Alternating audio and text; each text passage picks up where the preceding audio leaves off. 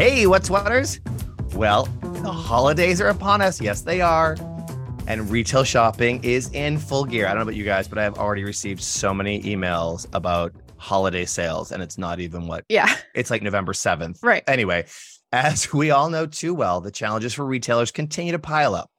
Supply chain, inflation, labor shortages, profitability. I could keep going, but I want this to be somewhat of a positive podcast. But among the challenges, which we here like to say are also massive opportunities, is delivering proactive customer service to improve the overall shopping experience. And this is super critical as the cost of acquisition continues to rise. We know it's 5 to 25 times more expensive than retaining an existing customer. So many retailers are actually shifting their focus to more loyalty and retention strategies, and really service is a huge part of that. But before I get way too carried away, and you already heard her in the background, I'm joined today with Celeste Richardson. Hi there. Hi, and Freddie Afif from our Industries Perspectives team. Hello. Hello. Okay, let's dive in. All right, so as you guys all know, part of our job as industry advisors is to continue to pull out themes from all of our customer conversations and from the industry in general. And one theme that has continued to come up from leaders who we've been talking to is, how do I take my service center from a cost center to a revenue driver? So we decided to ask Freddie to build an industry perspective around this idea. But what we actually found out was that the industry really needs to think more broadly about the customer experience and think about customer service as an opportunity to be more proactive versus reactive. And from what we've seen, that doesn't always happen inside the four walls of a customer service center. So we wanted to broaden this topic because we are really seeing opportunities across retail organizations to create deeper customer engagement, boost lifetime value, and increase profitability. So having said all of that, Celeste, why don't you kick us off as to why this is such an important topic right now? Yeah. I mean, there's no surprise that customer expectations have completely changed. And really customers, they want this human personalized experience, and they view this type of experience as tons more important than the product that they're buying. So to answer this, I think a lot of retailers have leaned in hard on marketing and how do I personalize the experience and create a better relationship with my customer. But I think that the part of the experience that has been somewhat left behind is the customer service experience. And these are really, really vulnerable moments where something's not right, and it's on the customer service team to fix it. But I think that where we're coming at with this angle is, what if retailers were able to be more proactive with customers so that customers don't feel as vulnerable in those moments, and that they feel like the retailer actually has their back, and then that can help to really improve brand loyalty, and customer lifetime value is a huge outcome of that. And to add to that, Matt, as you mentioned, the cost to acquire new customers has skyrocketed. And so retailers really need to dig their heels in on loyalty and retention, especially retaining their best customers throughout the entire customer experience. 94% of consumers say a positive service experience makes them more likely to purchase again. And 78% of consumers have actually made purchase decisions based on the quality of customer service.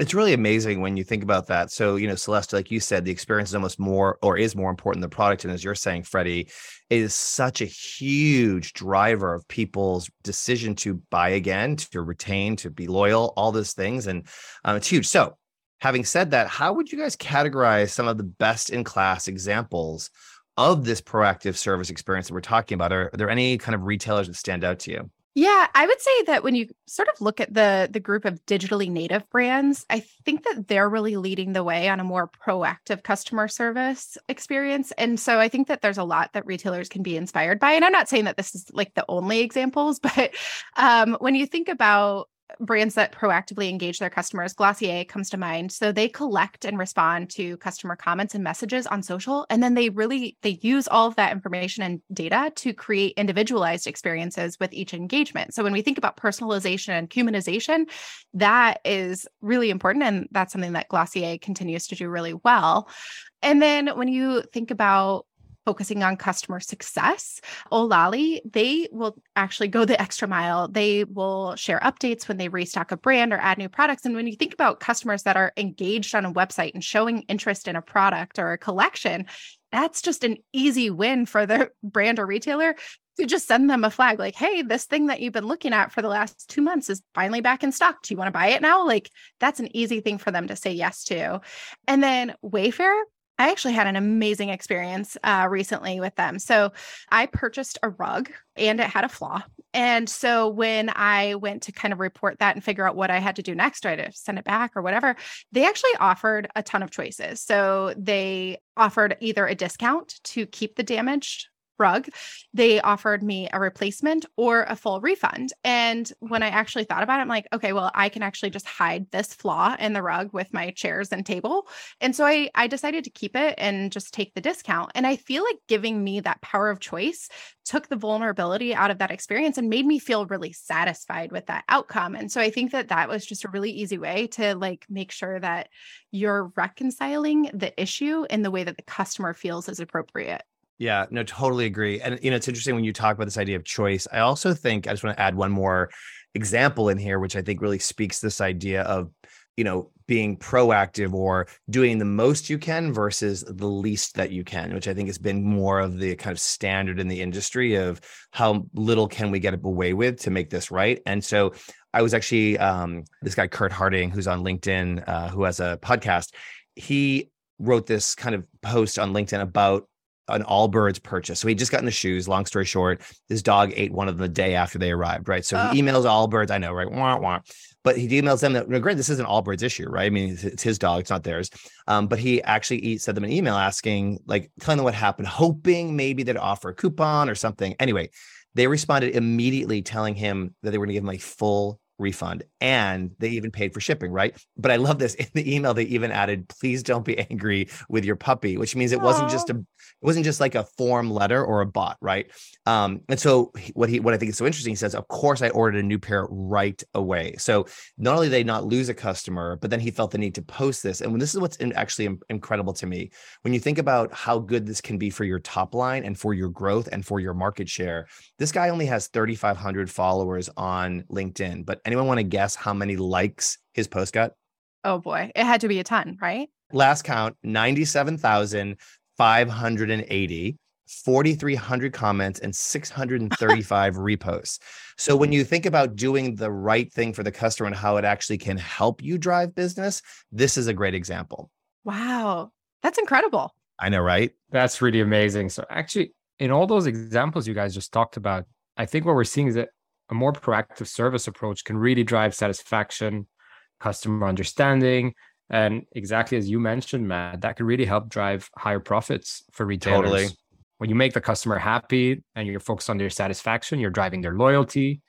These customers that are more loyal are usually more profitable. They shop more frequently. They have higher spend. They also really love to talk to their friends and loved ones about their favorite things and where they got them. And that's usually a great reference to have for another customer to go out and buy that product. Mm-hmm. That's so true. But if you think about how do you really drive customer satisfaction, the more you know about your customer, the more feedback you get on their experience. I think that's where there's a massive opportunity for retailers to focus on. Oh my God, totally. And Freddie, as you know, and Celeste, this too, this research that we have around how brands are building these relationships with their customers digitally specifically, what we see is that 68% of customers who see brands as focused on relationships. So essentially what you said, Freddie, getting to know them, understand their likes, their preferences, really, truly personalizing their experience in a relevant way. They are much more inclined to buy from brands that try to know them. So to your point about retention and profitability and all those things, the juice is worth the squeeze to actually really focus on getting to know and care for your customers. Yeah.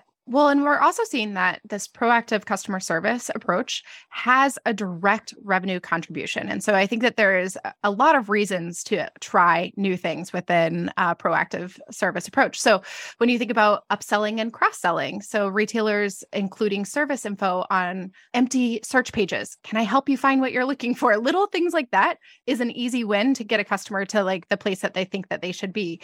Having live chat in the cart when a customer is trying to transact and something's not working right for them. I think that being able to intercept those opportunities to save the sale is really, really important, so that a customer just doesn't bounce if they're having a struggle at the cart or checkout option. And then when you think about selling in service centers, this is really about turning cost centers into revenue drivers. And 10 to 30% of e-commerce revenues come from cross-sell and upsell. And so when you give a customer service agent information about the customer, the right information about the customer, what are their likes and preferences or product recommendations, this gives them the opportunity to really sell the customer something else that might go along with something that they already have, or when they're making a return, turn it into an exchange and save the sale again. And then there's also greater efficiency and profits. So when you limit returns, returns are a huge issue for retailers, especially as we've seen growth in e-commerce. We've seen a lot more returns from this channel.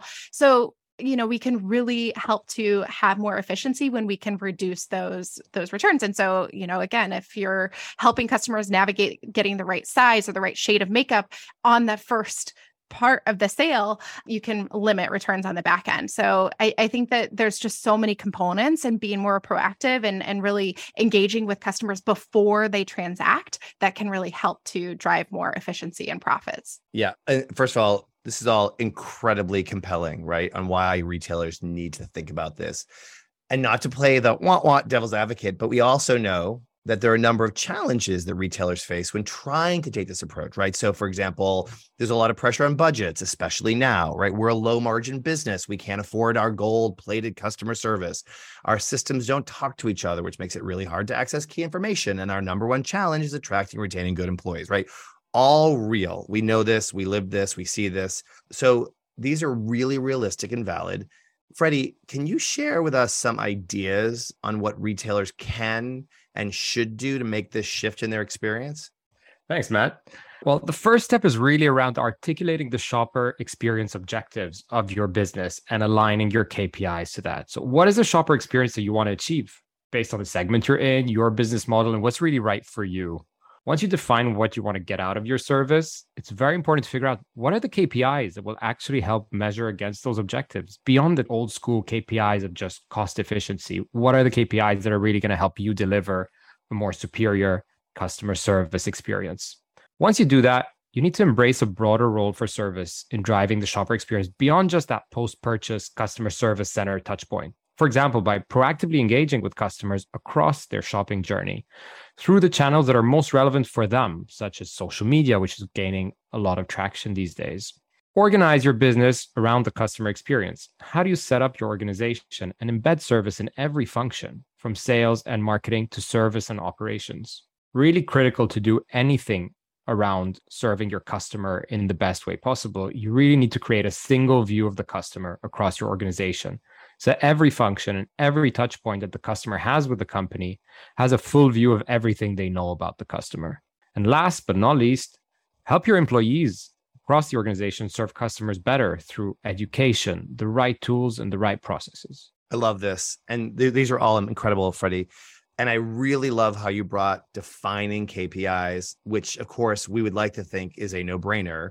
But what we actually see is that every silo inside a retailer operates on their own KPIs to measure success based on the data that they have access to, right? So it's definitely not a connected experience from end to end. And this is where your point on organizing the business around customer experience and breaking down functional silos is super critical. So are you trying to drive customer satisfaction, which should be NPS? Are you trying to increase customer loyalty, which would be customer lifetime value? Are you trying to meet your budget constraints, which would be a percent of budget spent? So maybe it's all the above or others, but once you define what your goals are, then you can target the right KPIs that align with those outcomes. However, one of the most critical aspects of this is having, as Freddie said, a single view of the customer. So you can have all the right data to measure these KPIs. We need to be able to collect and connect data from service, marketing, and loyalty, among others, to be able to activate the right strategies to hit the desired outcomes, right? So having said that, I'm going to step off my KPI soapbox. I just realized I was like, another thing, but very important stuff. So who are some of the gleaning examples that we can look at? Ooh. Are there any when we think about these strategies? Well, there's a great example from Tesco Mobile here in the UK. And I think it shows how a retailer can embrace a broader role for customer service in driving the shopping experience. So as we know, social media is a huge part of society today. And Tesco is actually connecting with shoppers where it's best for them. For many, this isn't social. And they've been using social media to engage and support their customers. So they'll connect with customers who have recently signed up for the company's mobile service and proactively ask them about their experience and if there's anything else they can do to help. I also love that they add an element of humor to their engagements with the customers, which really helps to humanize the experience. Ooh, Totally. I love that. So actually, Target, they recently hired a chief guest experience officer, and that really helped to put an emphasis on personalization and humanizing that guest experience. And this office helps to really bring together the digital marketing and tech team. So Matt, you brought up the siloed organizations. And I think that when you really put someone in charge of the customer experience or the guest experience in Target's example, it helps to organize the teams that are all in their own sort of silos and really takes them to a customer experience silo. It helps still to a silo, but a much bigger silo, one. but a bigger one. Yeah. And it enables the collaboration between service, sales, and marketing and operations, and integrates service functions into the business units by linking service performance into the key metrics, KPIs of each business unit. And so to bring this to life, I think Target, who arguably sets the standard for like a great curbside fulfillment experience, has even more options now. So I can make a return curbside. I can also order Starbucks at Target and have it delivered to me curbside. So these team members who are responsible for fulfillment now have an even broader role in the customer experience and making that customer super happy throughout, even their fulfillment pickup. So I just think, that's a cool way that Target has really rethought about the guest experience, and putting one person in charge to really bring those teams together, I think is really, really important. Totally. And I think that is so cool. And I think one of the things that I know that we talk a lot about is that people focus on what they get rewarded for, right? So everyone has to have skin in the game. Otherwise, they won't actually think of it as important. Mm-hmm. So like you were saying, and Freddie, like you were saying, everyone needs to not only have a single view of the customer, but has to have a single focus on what they're trying to accomplish through those KPIs and making sure that they get either rewarded or measured on them. So these are all awesome. There is, however, one more area that I think we should highlight, and it's really around how do you enable employees, right, to serve customers better? And you've got to do that through giving them better tools, support, and training. And so it's interesting. Walmart just launched One Global Walmart Academy to help associates build their careers by focusing on and developing job skills, growing future skills, and building leadership skills for manager. So it's interesting. This investment is really building on employee capabilities, has a link, as we know, to retention and revenue. And it's interesting, not to show my age, but I remember this was a big thing when I started in kind of, in the retail world, is having worked for an organization, May Company, if you remember those people, where they had executive training, where they really went deep. And it was a long investment to make sure the people that were coming on board had the skills to be able to do their jobs. And so I think it's great to see that some brands and retailers are really realizing that they've got to make these jobs into careers, or at least give people reasons to want to come back to work versus just the paycheck, which we know is not great sometimes in retail anyway, right? And we also know happy and engaged employees drive better customer experience and lead to faster growth. We know this, right? So I know, right? Imagine that. I love that. Shocker. Exactly. You heard it here first, people. Well, anyway, Freddie, Celeste, this was awesome. Thank you for helping break this down. And for you, What's Wutters, if any of you are interested in learning more about this perspective, please check it out, the actual industry perspective on service, on our Industry Advisor Highspot page. Thank you, Freddie, for doing such an amazing job in kind of writing this, or Slack us on the RCG Advisor Corner. As always, thanks for listening to the What's What. Until next time, everyone, have a great week. Bye-bye. Bye. Bye.